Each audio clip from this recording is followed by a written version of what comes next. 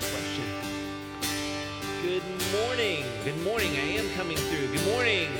It's good to see everyone. Thank you for joining us for worship. If you're online, thank you for joining us live this morning. We are glad that you're here. We're glad to be together to praise the Lord today. Let's say a quick prayer as we begin our time of worship. Father, we just thank you. Lord, we welcome your Spirit into this place. It is your goodness and grace that have brought us here and that we celebrate today. Be with us in this time together. In Christ's name, amen.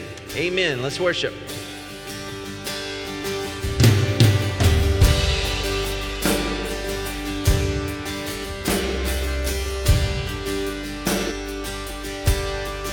I searched the world, but it couldn't feel me. A man's empty praise, the treasures of faith are never enough. And you came along and put me back together. And every desire is now satisfied here in your love. See, there's nothing, oh, there's nothing better than you. There's nothing better than you, Lord. There's nothing, nothing is better than you.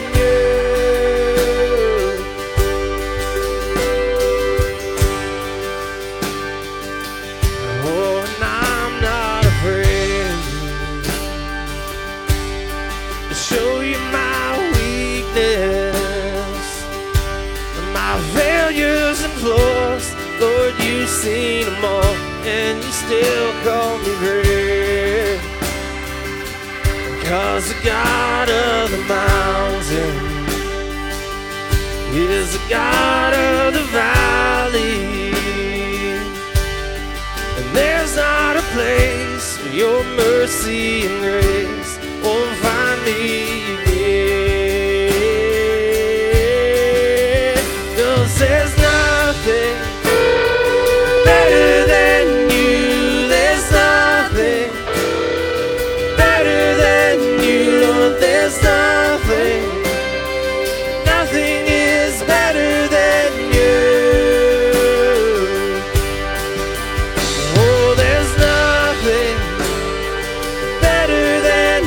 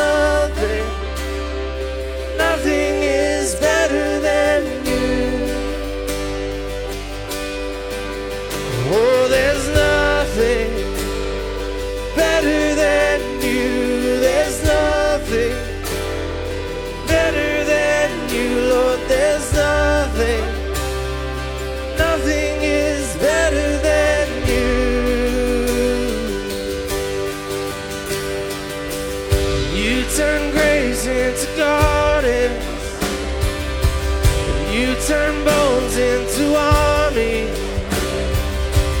You turn seas into highways. You're the only one who can. You turn graves into gardens. You turn bones into armies. You turn seas into highways. You're the only one who can. You're the only one who can. You're the only one who can.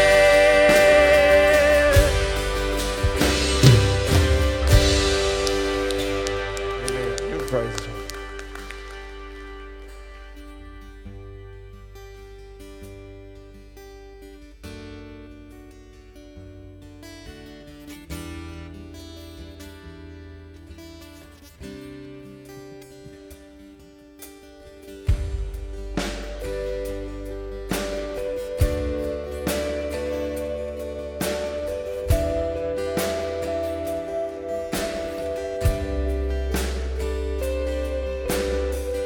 Slow down, take time, breathe in, he said, he'd reveal what's to come.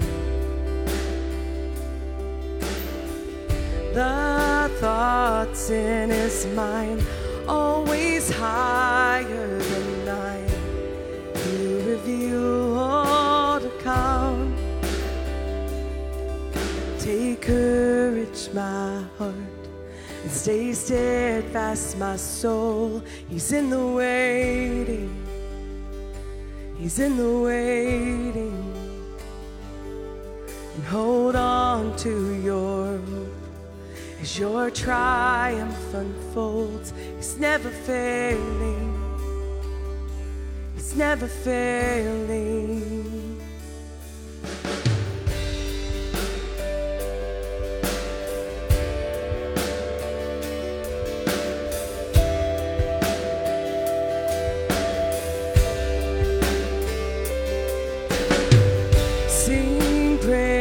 My soul, find strength, endure.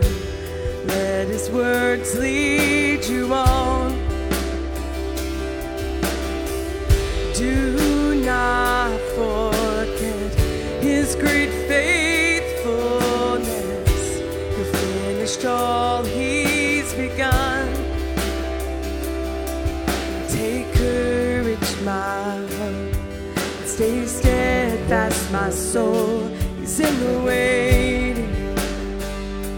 He's in the waiting. Oh, hold on to your hope as your triumph unfolds. He's never failing. He's never failing. Take courage, my heart. Stay steadfast, my soul. He's in the waiting. He's in the waiting. Oh, hold on to your hope as your triumph unfolds. He's never failing. He's never failing. And you who hold the stars, who call them each by name, will surely keep your promise to me, and I will rise in your victory. And you who hold the stars, you call them out, you call them by name, will surely keep your promise to me, and I will rise your victory.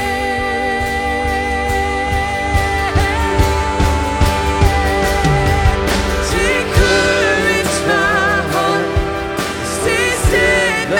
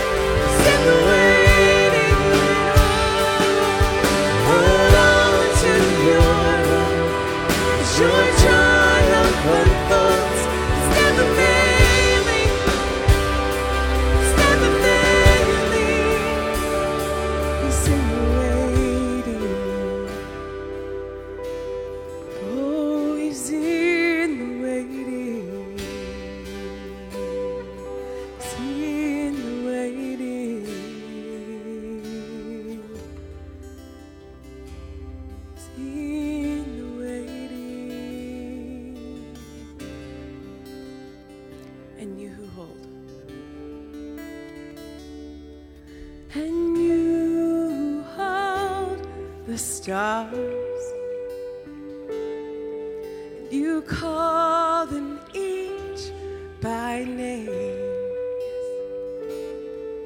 Will surely keep your promise to me, and I will rise in your victory. Sing that again. And you hold the stars,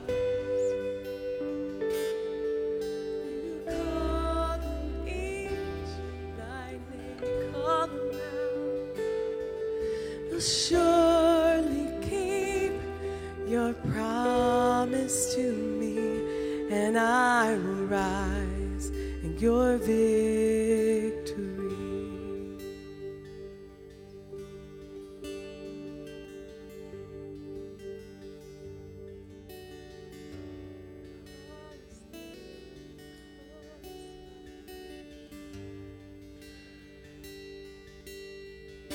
Let's just slow down for a second.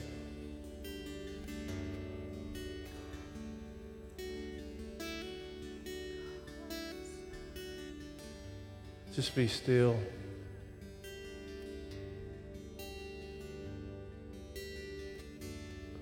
Be still and know He is God.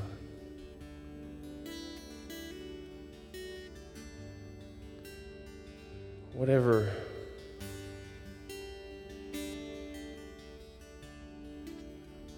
distractions, whatever burdens you came in carrying, you can lay them down.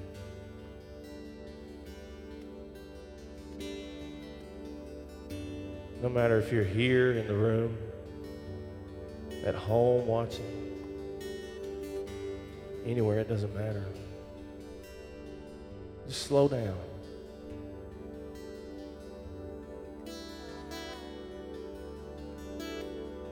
Focus on Him. Right now is about nothing but you and Him.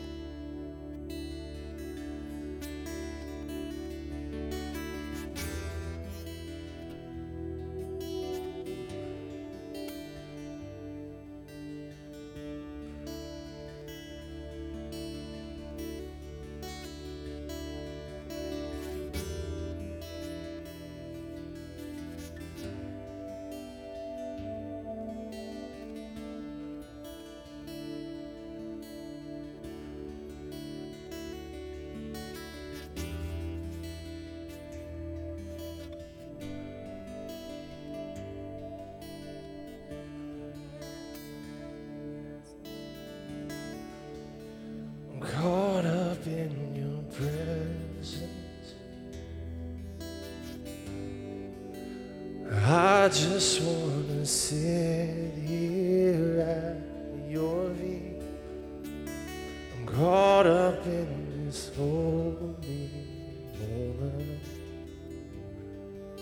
I never want to leave.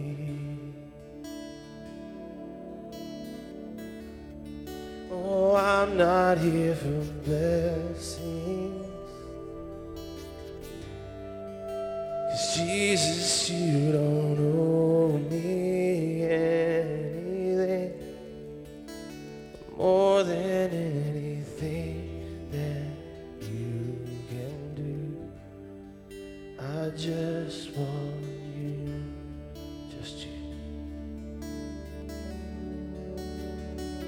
And I'm sorry when I've just gone through the motions. I'm sorry when I just sang another song. Take me back to where we started. I open up my heart to you.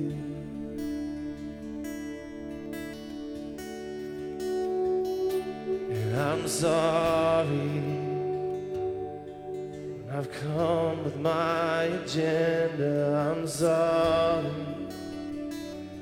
I forgot that you're enough. Take me back to where we started.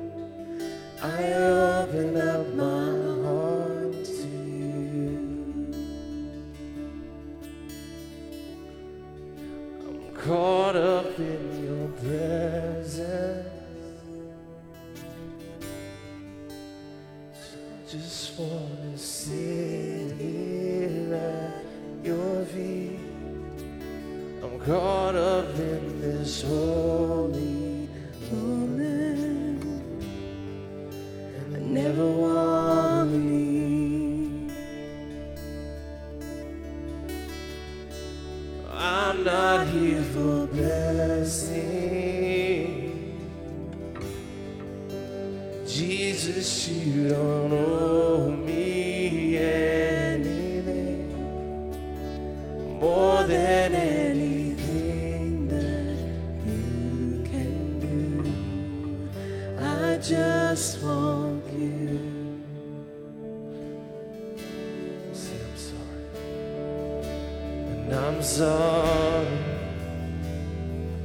when I've just gone through the motions. I'm sorry when I just sing another song. Take me back to where we started. I open up my heart to you.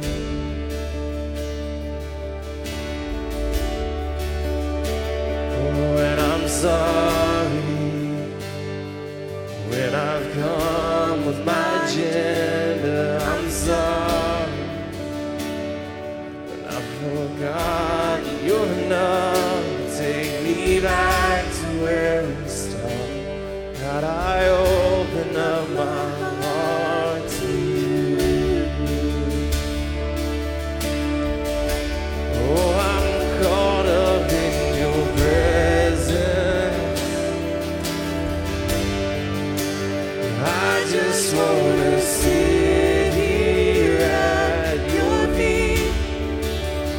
Caught up in this holy moment. Oh, I never want to leave.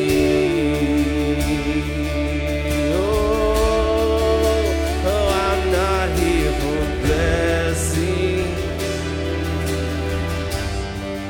'Cause Jesus, you don't owe me anything, and more than anything that you can do. I just want you. Say, I just want you. I just want you. Nothing else. Nothing else. Nothing else will do. I just want you. Nothing else, nothing else, nothing else will do. God, I just want you, and nothing else, nothing else, nothing else will do. I just want you, and nothing else.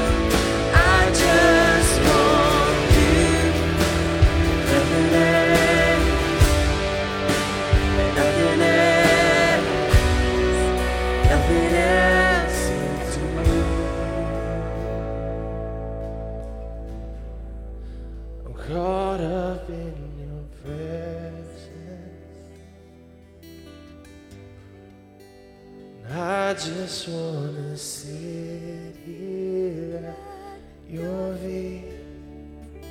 I'm caught up in this holy moment. Never wanna leave. Oh, I'm not here for blessings. Jesus, you don't owe me anything more than anything that you can do. I just want you.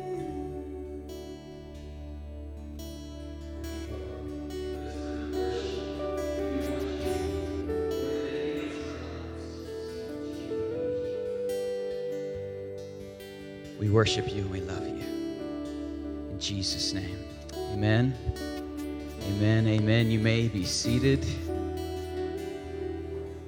Welcome, everyone. Welcome this morning. Thanks for being here. Thanks for being online with us. Thanks for being here in person with us. God is a good God. He's got good things in store for us. Amen. Amen, amen. I want to welcome you if you're a guest with us this morning, whether online or in person. We appreciate that you're here. We'd love to know that you are here and be able to send you a note of thanks for coming. If you would fill out a New Here card, if you're in person, there's one in the back of the seat in front of you somewhere as well. Online, there will be a link for New Here that you can fill out. We'd love to get in touch with you. And there's a spot on there that you can check if you'd like to receive a phone call or to know a little bit more about what we do here at the church. Also, for those that are new, we have a Start Here class that happens every second Sunday of the month. We'd love for you to be a part of that as well. But we appreciate you being here. Those of you that are our guests with us this morning. And we have some announcements we're going to hit here in just a second on the video. I do want to say, normally we pass the offering when it's not COVID, but we're not doing that, obviously, in these days. And so if you would like to support the mission of the church or give, or if God puts it on your heart to give, then you can do so either by dropping in the drop boxes. There's one at the back here and one at the side on this door here, checks and cash, or you can mail in, or you can also do the online thing that you see on the screen behind me there. But we appreciate all of you that continue to faithfully give. We depend and are appreciative of your support. It's a major and huge blessing. And so also, Corey, I spoke with him. He's doing well. Him and his wife and his family, they're just been taking it easy and resting and doing the medicine thing, getting better and better. And so hopefully we'll see him back here pretty soon. So if you turn your attention to the screen to check out the video announcements, that'd be great. Hello, CF viewers. I'm glad you're here. Last week's video was a little bit crazy, so we had to dial it back this time. Anyways, first announcement, Trunk or Treats this Friday. You can volunteer or you can drop by and get some candy, so don't miss it. And don't forget to change your clock, or you'll be late for church. I don't want that to happen to you. Lastly, our DNA groups. Well, we have DNA groups that you can do. You can just go onto our website. You can get all the information you'll need, and then you can just do it. Yeah, that's it. I think that's it. Now, Pastor G is coming on stage.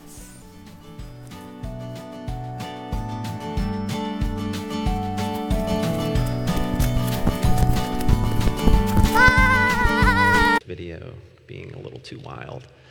Wow, I sound spacious today. How are you guys doing?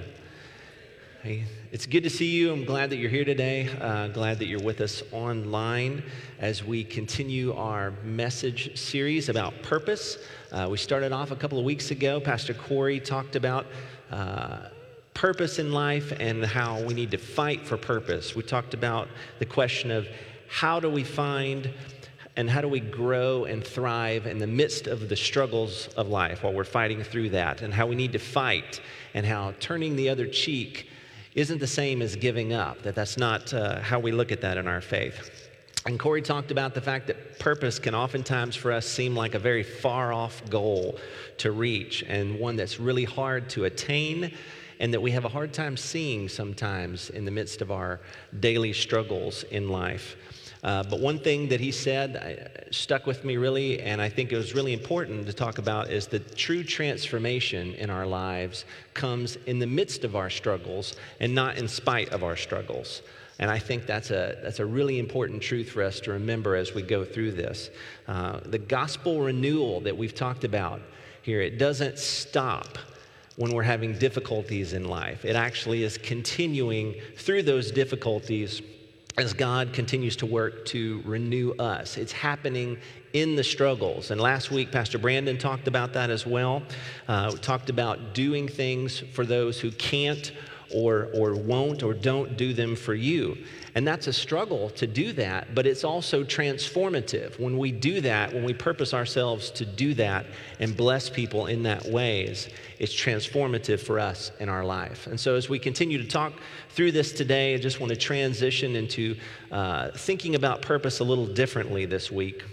I know that we're all wishing these days, or at least I am, I assume everyone else is, often wishing that it was better these days, right? I mean, if there was no pandemic, that work was good, that there was no election stress going on, that we had health, that we had wealth, that we had happiness, that all these things, in many, many ways, wishing that life was better. And so my question that I kind of want to flip around and look at it this week is to think about this. What if you had it all? What if you had all of that and you had even more than you needed? Would life be full of purpose then? And that's what we're kind of going to look at today. If you'd like, you can open your Bibles with me to the book of Ecclesiastes. Okay, it's kind of in the middle. There's no shame in using the table of contents if you need that to find that, especially when you're looking for a book that's like 8 pages long in the middle of the Old Testament, right? So we're going to dive into that, crack it open together today, and I hope that we'll be able to better understand how God works in our life, how this fits into our story today, and how it fits into the ongoing story of God that our Bibles have that always are pointing us in the direction of Jesus, okay? So Ecclesiastes chapter 1, verse 1. These are the words of the teacher, King David's son, who ruled in Jerusalem. Everything is meaningless, says the teacher, completely meaningless. What do people get for all their hard work under the sun? Let's pray for just a moment. Lord, we thank you again for today. We ask that you would be with those who can't be with us. Lord, bless those who are dealing with illness and their family. God, we trust you today that your Spirit will do your work through your word. And it's in his name, the name of Jesus, we pray. Amen. So as we open today, traditionally, the figure in this book, we see the words, the teacher. And traditionally, the teacher, which is the voice that speaks to us in the book of Ecclesiastes, has been associated in the Old Testament with King Solomon, okay? And that's true. That's a true view. It's been very common throughout history, and there's nothing in the Bible that would say that it's not King Solomon. There are different views on who it might be. And whether Solomon wrote the book of Ecclesiastes or not, in this book, we're invited, what's happening is we're invited to see life as if we were a Solomon-like figure. Okay, one of the most powerful, influential, wise kings in all of history. Now, if anybody can speak to the question of meaning in life under the sun, okay, who's the most qualified figure in the biblical imagination? And it's this guy, okay, it's King Solomon. I mean, if anyone had a crack at making your time on earth the best it could possibly be, the best you could imagine, it's him, okay? In verse 16 of chapter 1, he says, the teacher says, "Now I said to myself, I'm wiser than any of the kings who ruled in Jerusalem before me. I have greater wisdom and knowledge than any of them." And he goes on to say this about 3 more times in the book. I was more wise, I was more wealthy, I was more powerful than any who ruled Israel before me. I mean, this guy far out trumps Trump. No matter what you think of Trump, he's way ahead of him, okay? He made gold as common as stones in his kingdom, we're told in 1 Kings chapter 10. So if anybody has all the means and the opportunity necessary to find meaning and purpose in life, this guy has a chance. The ultimate weekend warrior. Except for him, every day was a weekend, right? And so we're going to explore life as if we're in the shoes of this Solomon-like figure. And we're brought to the main theme right here in the first sentences of chapter 1. And what's the basic conclusion we find in verse 2 about the meaning and the purpose of life? That it has none, apparently, right? There you go. What did you learn at church today while Pastor Corey was gone? All right? So that's interesting. I mean, what on earth is this book doing in the Bible? This isn't what I expect to find when I open the Bible. This might be the response that some of us may have had when you open the book of Ecclesiastes in the past, or maybe you're having it right now. And some of you are wondering, what in the world would I get out of exploring this book? Why should I be interested in exploring it at all? You know, and what in the world does it have to do with finding purpose in my life? It's true that Ecclesiastes is one of the most dark and beautiful and profound books in all of the scripture. And I think many books in the Bible have a positive function of teaching us things that we couldn't know anywhere else. And they reveal to us God's character and God's heart for the world and what's really He's up to and so on. But the book of Ecclesiastes is not positive. It actually has a negative role in the Bible. Okay, the book of Ecclesiastes is actually trying to deconstruct everything you thought you knew about life in the world and reduce you to your knees by the end so that the good news can, in fact, become good news. Some of you are probably thinking, well, we don't need that anymore thanks to 2020. Now we have COVID, Greg, so let's just skip to the good news, please, right? But often the good news about Jesus comes to us as people who are actually very content with life, or at least we think we are. And we spend most of our waking hours trying to pursue deep levels of happiness and fulfillment and contentment. And we chase it because whether we know it or not, we believe that it's possible to find that here in our life under the sun. And the book of Ecclesiastes is just going to throw a big wet blanket on your life when you study it. So why are we doing this? Why would we want to explore it? And I think there's a lot of different reasons, but here's the biggest reason, to me anyway, that I want to talk about today. This book of the Bible, I think, is aiming at a very common mindset. It's a pattern of thinking that's very, very present and very prevalent in our world today. It was prevalent in the author's time, and it's prevalent today. And one pastor I listened to has dubbed it the myth of religious fulfillment. It's very prevalent, I think, especially in religious communities. It's the idea that I get religion in whatever form. Okay, in this case, we're a community of Jesus. So Jesus religion, all right, or whatever. So I follow God, I follow Jesus, I do the God thing for a reason, all right? We may not be very explicit about it, okay? But the driving motive behind it is I do this religious thing, I do this Jesus thing so that my life is enhanced as a result of it. It's like CrossFit or jazzercise or eating keto. You know, you don't do it unless you think you're going to get something out of it, right? So I believe that my life is going to be enhanced. And it's a mindset that says God's role in my life is to make things go better so that my life gets better. And maybe I don't have as many problems, or maybe I'm a better, happier kind of person, and so on. And I can live a happier life, and I can be good, and things will go well. It's the myth of religious fulfillment. I invite God into my life so that my life will go better. Now, there's a whole bunch of us, or maybe not a whole bunch of us in the room today, that are going, oh, yeah, that is so good for the person next to me to be hearing right now, right? Or it's so good for all these people in the room to hear that. But let's peel back the layers here. I'm going to try to do it gently. The book of Ecclesiastes will not be so gentle in peeling back these layers of how we think, and we actually kind of deceive ourselves in this way. You know that you have great expectations about what God is going to do in your life, right? Usually we don't think about them. We just assume that God is up to something in our lives, or at least we hope that He is. But we're very aware that God is not doing what we expected in our lives when life gets very hard, when things get difficult. So you know what your expectations are when your expectations are lying in pieces in front of you on the floor. And this is how life is generally. We like to think that we're rather wise and that we have control over our expectations. But the reality is that we all come to life with all kinds of expectations we don't even know that we have until reality takes a very different turn.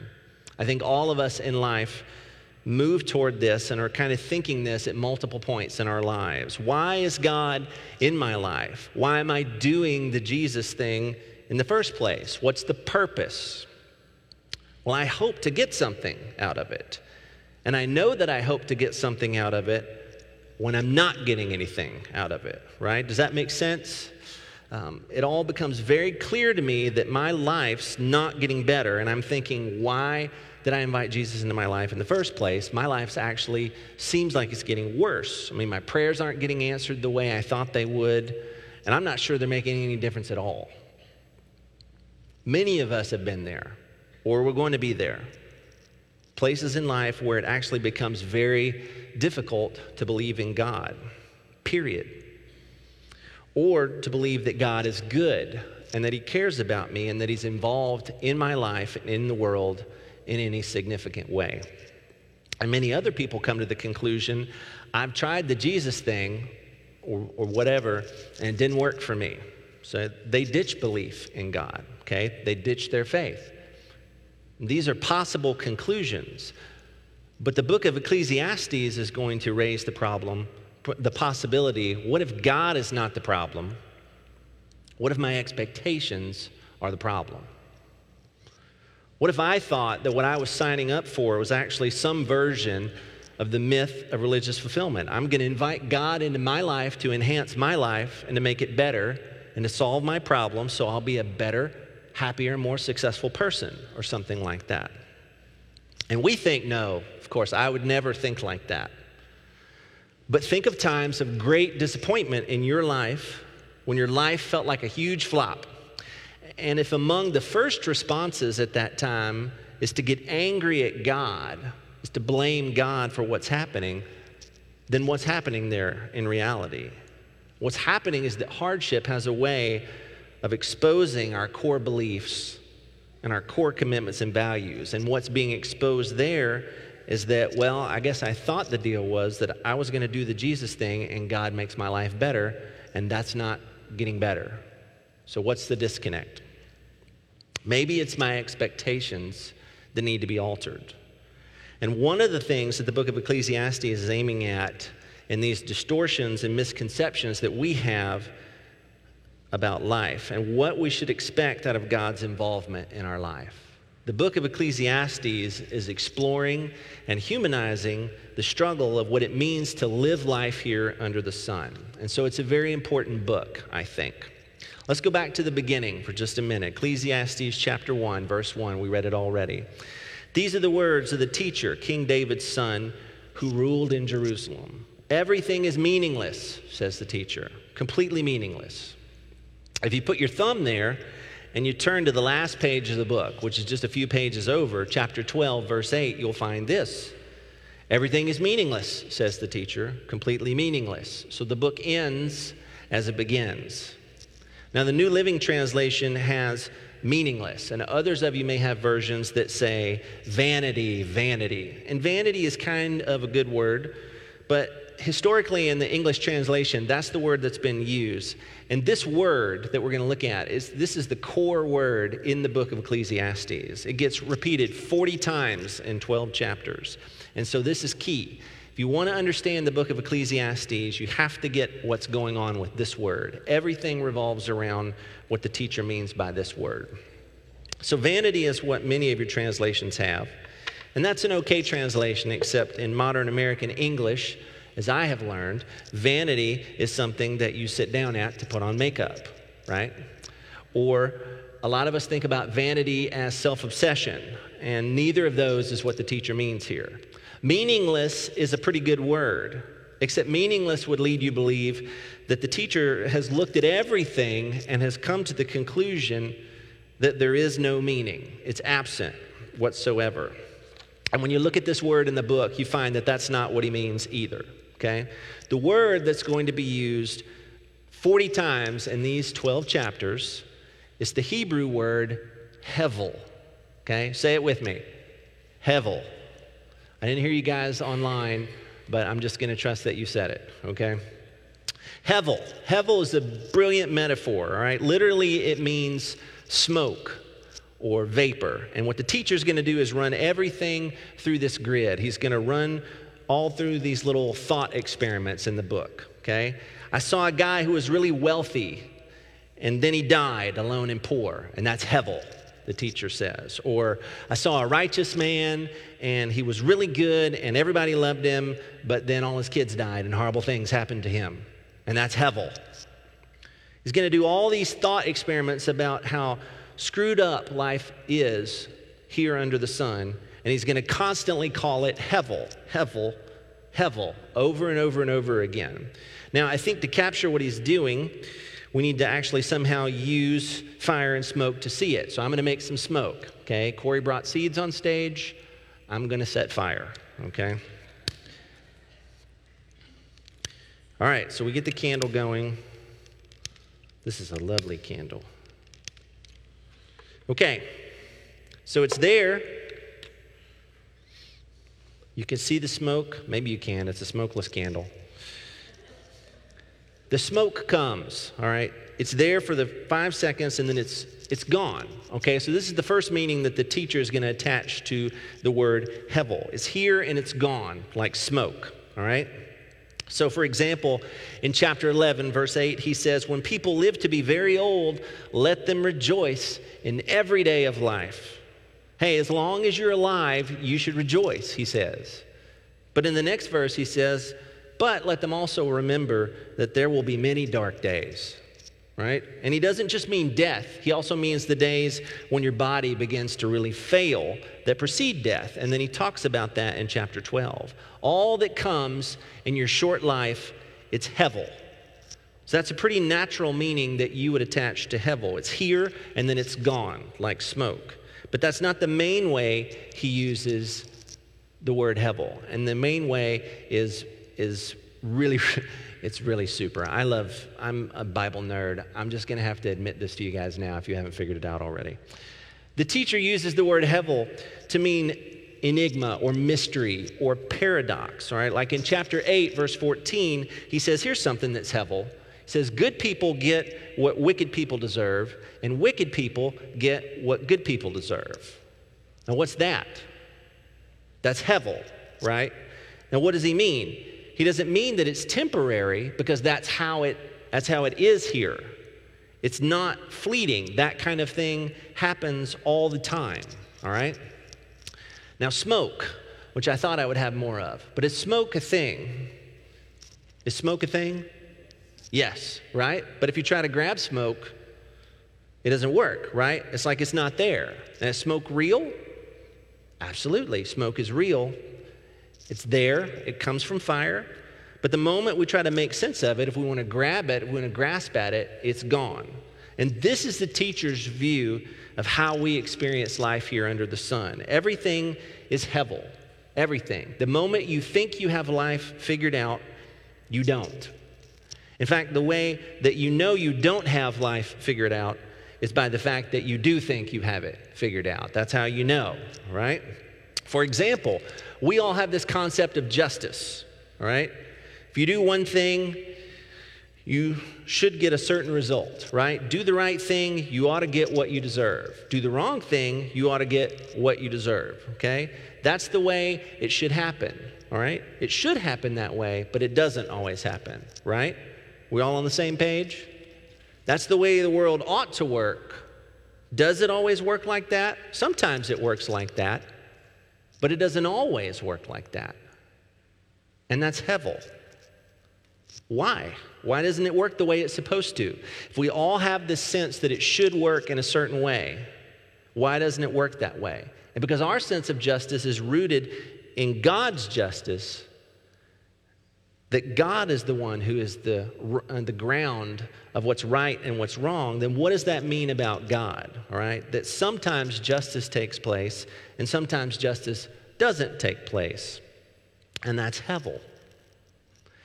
Now, this is really important. If you look at verse 2 in chapter 1, the teacher says, everything is hevel. Everything is hevel. I can't grab at it. So he says in verse 3, what do people get from all their hard work under the sun?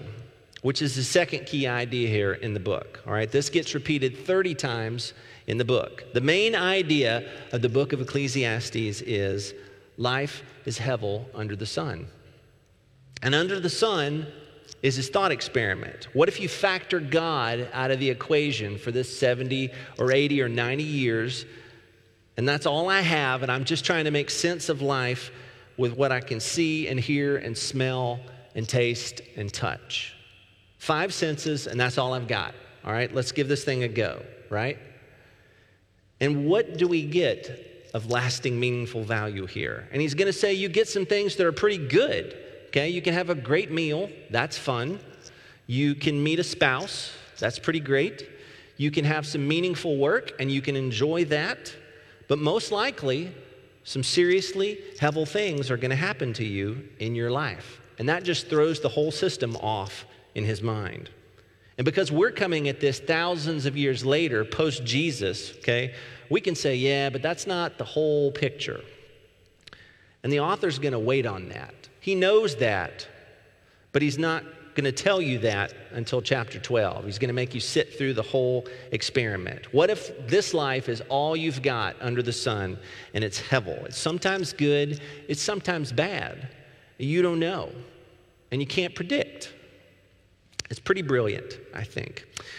So there are 3 wisdom books in the Bible, all right? They're called the wisdom books of the Old Testament. Ecclesiastes is one of them. Anyone know the other 2?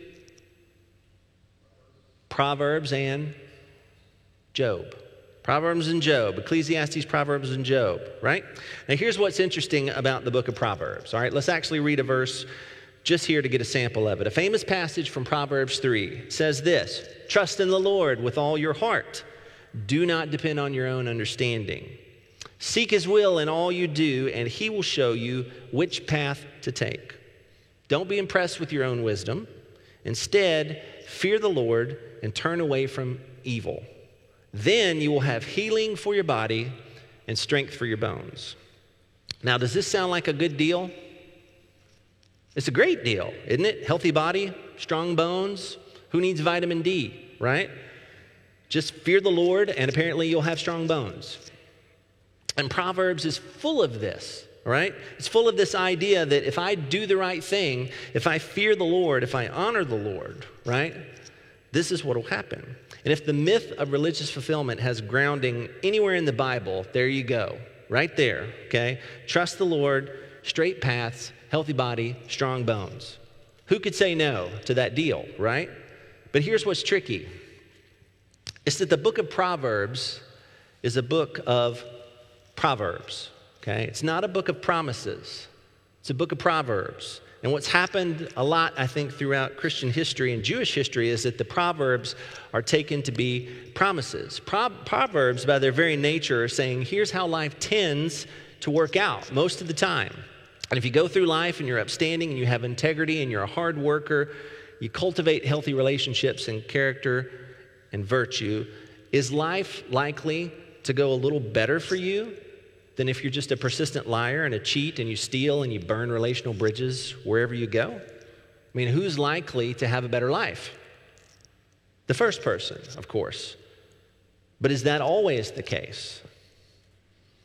Here's another one, Proverbs 13:9. The life of the godly is full of light and joy, but the light of the wicked will be snuffed out. It's like those who honor and fear the Lord have a light shining in their home, and you can see and everything's clear.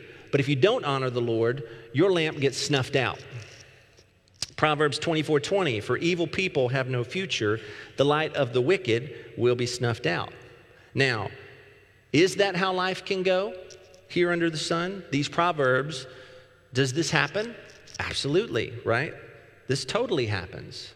But does it happen all the time? The book of Job comes along and says, how often is the lamp of the wicked snuffed out, really, right? Does their calamity ever come? I mean, I've seen that sometimes, Job says, but I don't see it all the time. In Ecclesiastes, the author says, I've seen a righteous man who perishes despite his righteousness, and a wicked man who has a long life despite his wickedness. And that's Hevel. It doesn't make sense. It seems like justice is real, and we all know it, and we all try to live by it, but we mostly fail at it, and we don't see it work all the time. And the author says that's Hevel, okay? Now here's what's happening here. If you've got a superficial view of what the Bible is, if you think the Bible is just golden tablets that dropped out of heaven or something, and it's all commands about how you should live, then this is going to bother you, because you're going to be thinking that there's a contradiction in the Bible. But that's not what the Bible is, right? That's especially not what these Old Testament books are. The 3 wisdom books of the Old Testament I think of as like 3 Israelite sages who walked into a bar, right, to have a drink and talk about how life works. And the book of Proverbs starts the conversation by saying, this is what I've seen. I see people do this. They honor God. They shun evil. They fear the Lord. And their life will tend to go a lot better. And in Ecclesiastes, you'll read in many places the teacher says that's totally true. But it's not true all the time. And that bothers him to death. It bothers him. So he's going to do and highlight these examples. And you need all 3 of the wisdom books to give you a whole understanding of what it means to be a human being and to be in relationship to a God who's working out his purpose in the world, but whose purposes sometimes we don't understand, right? Now, some of you may be really bothered right now. And some of you, maybe this is a breath of fresh air because you knew that this was true in your soul, but you didn't realize that the Bible actually talks about it. When the teacher says that life is Hevel, okay, it's a mystery. It's like I can see it, but I can't grasp it at all. Does that rule out the possibility that life has any meaning or has any purpose? In other words, when he's saying it's Hevel, is he saying that there's no purpose to be found whatsoever? Is that what he's saying? And I would contend no, that's not what he's saying.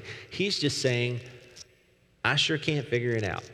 There may be some meaning, I just can't grasp what it is. And I think this is when we come down to it. It's very often that the myth of religious fulfillment paints a very black and white world, right? A black and white picture. I do the religion thing, and God's going to do his thing, which is the straight paths, healthy bones. That's how it works to enhance my life. But then we come across life experiences that just break all that down, and it doesn't seem to work. And then it exposes our core assumptions about God. Well, God must not be real, or he must not be good, or he must not love or care about me. And the book of Ecclesiastes creates this middle space that says, what if I just have the wrong set of expectations altogether? What if God's promise to me under the sun, okay, by which he means in this broken world that we live in, compromised by sin, what if God's promise to me is actually not to solve all my problems? What if that was never his promise to me? What if his promise to me was actually not that my life would go better and all my dreams would come true? What if his promise to me that's later revealed to us in the gospel is that God actually enters into the Hevel of human existence and takes it on himself, into himself on the cross? And what if you and I are left in a position of great humility where even though I may not be able to grasp at what the meaning of life is, am I going to presume to say, therefore, that life has no real purpose for me because I can't figure out what it is? That's the gut punch of the book of Ecclesiastes. Just because I can't sense the purpose, does that mean there's none? That's the wrestling match that we have with hardship and difficulty in our lives, right? I know that seems like a lot for just 3 verses, but what the teacher is going to do throughout the book is he's going to relentlessly show the small and fleeting and fragile position that we're in as human creatures living in a broken, compromised world. And it's Hevel, and that's the human condition. We seem to know that something is horribly wrong, but none of us seem to know how to be able to do anything about it, and life is hard, and it's hard to follow God sometimes. And it's especially hard if you're under the illusion that God's role in your life is to make a golden path to your dreams, you're just setting yourself up for disappointment. And you need to deconstruct your expectations. Now, as I said earlier, Ecclesiastes performs a negative role in the Bible, and you can just see it. It's going to come if you read chapter after chapter until he's going to shine a very bright light in the last paragraph of the book, okay? Chapter 12, verse 9. The author of the book says here, "Keep this in mind. The teacher was considered wise, and he taught the people everything he knew. He listened carefully to many proverbs, studying and classifying them. And the teacher sought to find just the right words to express truths clearly. The words of the wise are like cattle prods, painful but helpful. And the collected sayings are like a nail-studded stick with which a shepherd drives the sheep." Ecclesiastes has a handle on an experience that we all resonate with today, right here in Life Under the Sun. If this is all there is, this is a really sad place. And it's right. It would be true to come to that conclusion. And he says the words of the wise are like cattle prods, okay? Painful but helpful. They're like a stick that a shepherd used to move the sheep. And he's essentially saying that these wisdom books in the Bible, they're like a stick with nails in it, okay? Nails in the end. And the shepherd uses it to prod the sheep or the oxen in the direction he wants them to go. And I think shepherd there is a reference to God. God has inspired and given these wisdom books, all three of them. Three guys, all with different perspectives, to give us a full view on human experience. And the book of Ecclesiastes is going to hurt because it's going to poke us. And it's going to expose areas where we may have brought into the myth of religious fulfillment. It's going to expose ways where I have a distorted view of myself or of God. And it's going to hurt when that stuff gets exposed inside of me. But this exposure is taking place at the hands of a good shepherd who's trying to prod us in the direction that leads to life. That's what the teacher is saying here. He says in verse 12, "But my child, let me give you some further advice. Be careful, for writing books is endless and much study wears you out." And we all know, especially today, between Amazon and online and everywhere else, you can read endless books on life trying to comprehend it all, and you will wear yourself out in the process of reading them. So verse 13, that's the whole story. "Here now is my final conclusion. Fear God and obey his commandments, for this is everyone's duty, and God will judge us for everything we do, including every secret thing, whether good or bad." Now, this isn't whiplash right at the end of the book. Essentially, what the author is doing is pulling back the curtain and saying, but this world, in fact, isn't all there is. These few years that we have aren't all we have. And in fact, every decision that we make does have a purpose. It does matter, but it matters in ways that we may not be able to see. I actually may not have a handle on why certain hardships ever enter my life, okay? I may never grasp it. We may never grasp that. And why is it that things that don't make sense in my life and what it is that they happen? Why do they happen to me? But does my not making sense of those things mean that there is no purpose in them? And the Bible says the answer to that is no. But it's important that we rid ourselves, I think, of these distorted ways of thinking about God that set us up for a fall. Now, I realize that may have been like drinking from the fire hose, but I encourage you to take some time this week or this month maybe to read through the book of Ecclesiastes on your own. I think it's a really relevant word for us to hear, especially in a culture where it's like, man, this life is all that you've got. You just need to take care of yourself and live in the now. And I think that's really even a stronger message for us in 2020 in the middle of COVID. And as Christians, we can get into that mindset as well, and it sets us up for a fall. Right? And ultimately, what the myth of religious fulfillment does is it reverses the gospel. The gospel tells me that God has his story of what he's working out to rescue and renew in the world. And he's calling me to play a role in his story, in his purpose that had its climax in the cross and in the resurrection of Jesus. And the myth of religious fulfillment reverses it and says, well, it's actually about me inviting God into my life, into my story, to make my story work out pretty well. And when that doesn't happen, I get angry and I blame God. But which way do you want it? And whose purpose will your life be about? The Apostle Paul, many years later, wrote this in Ephesians chapter 1. Blessed be the God and Father of our Lord Jesus Christ, who has blessed us in Christ with every spiritual blessing in the heavenly places, even as he chose us in him before the foundation of the world, that we should be holy and blameless in him. In love, he predestined us for adoption to himself as sons through Jesus Christ, according to the purpose of his will, to the praise of his glorious grace, with which he has blessed us in the beloved.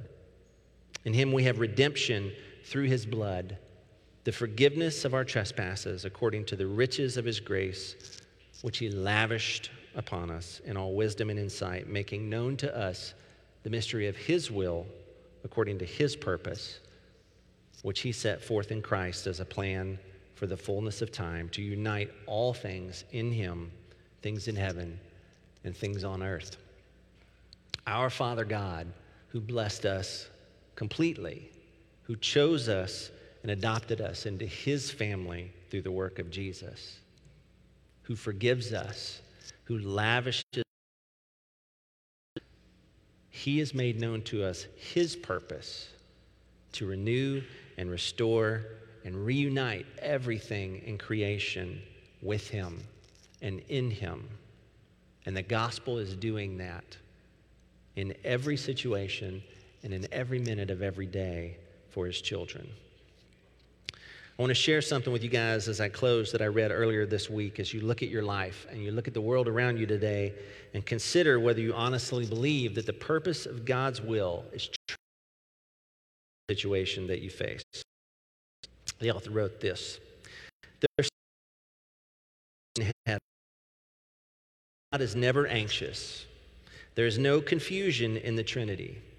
God never wrings his hands and wishes he had made a better choice.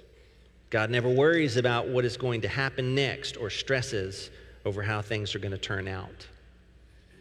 God is never surprised or caught up short. He's never in a situation that overwhelms him.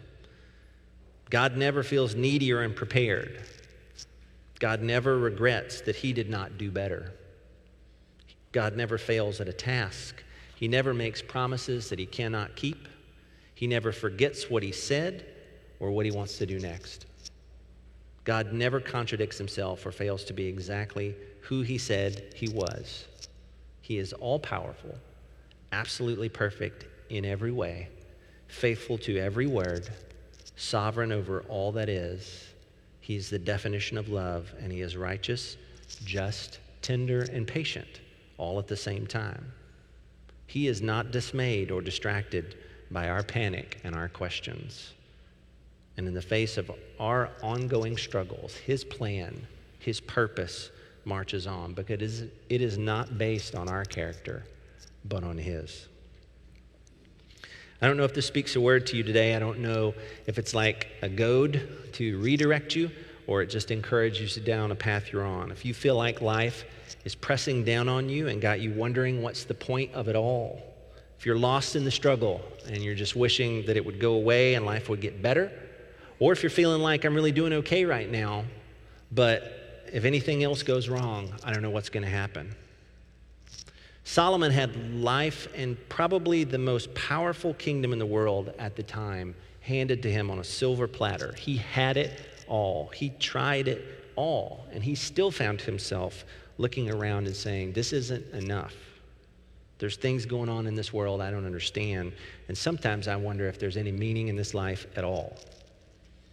And if that's where the book of Ecclesiastes leaves us, then remembering that Christ has come to us and died for us and was raised by the same power of God that now lives in us by his Spirit and renews us day by day, and is even gracious enough to invite us into his plans and his purpose for the world. Purpose that's saturated in God's perfect knowledge and perfect love for his children. Purpose that life can make hard to see, but his word can make clear. And a purpose that cannot fail and will not be denied. When we remember and trust that purpose, that's when the gospel truly becomes good news to us. And it's the best news that we could ever hope for. Let's pray together. God, we thank you, Lord, as we consider the world we live in today. God, that above and beyond that, you are sovereign, that you reign, that your grace and love are more powerful than anything we face. God, that your purpose and your plan will not be denied. And in your goodness, you invite us to be a part of that.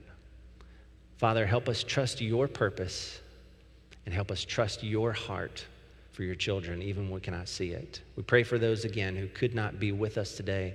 God, we pray for those who are struggling, whether it be here, God, whether it be online. Lord, if they are struggling to trust you, we ask that you would, in your grace, through Jesus, give them your presence and your peace today. Lord, we love you and we praise you in your goodness. In Jesus' name, amen. Amen. Thank you. You are dismissed.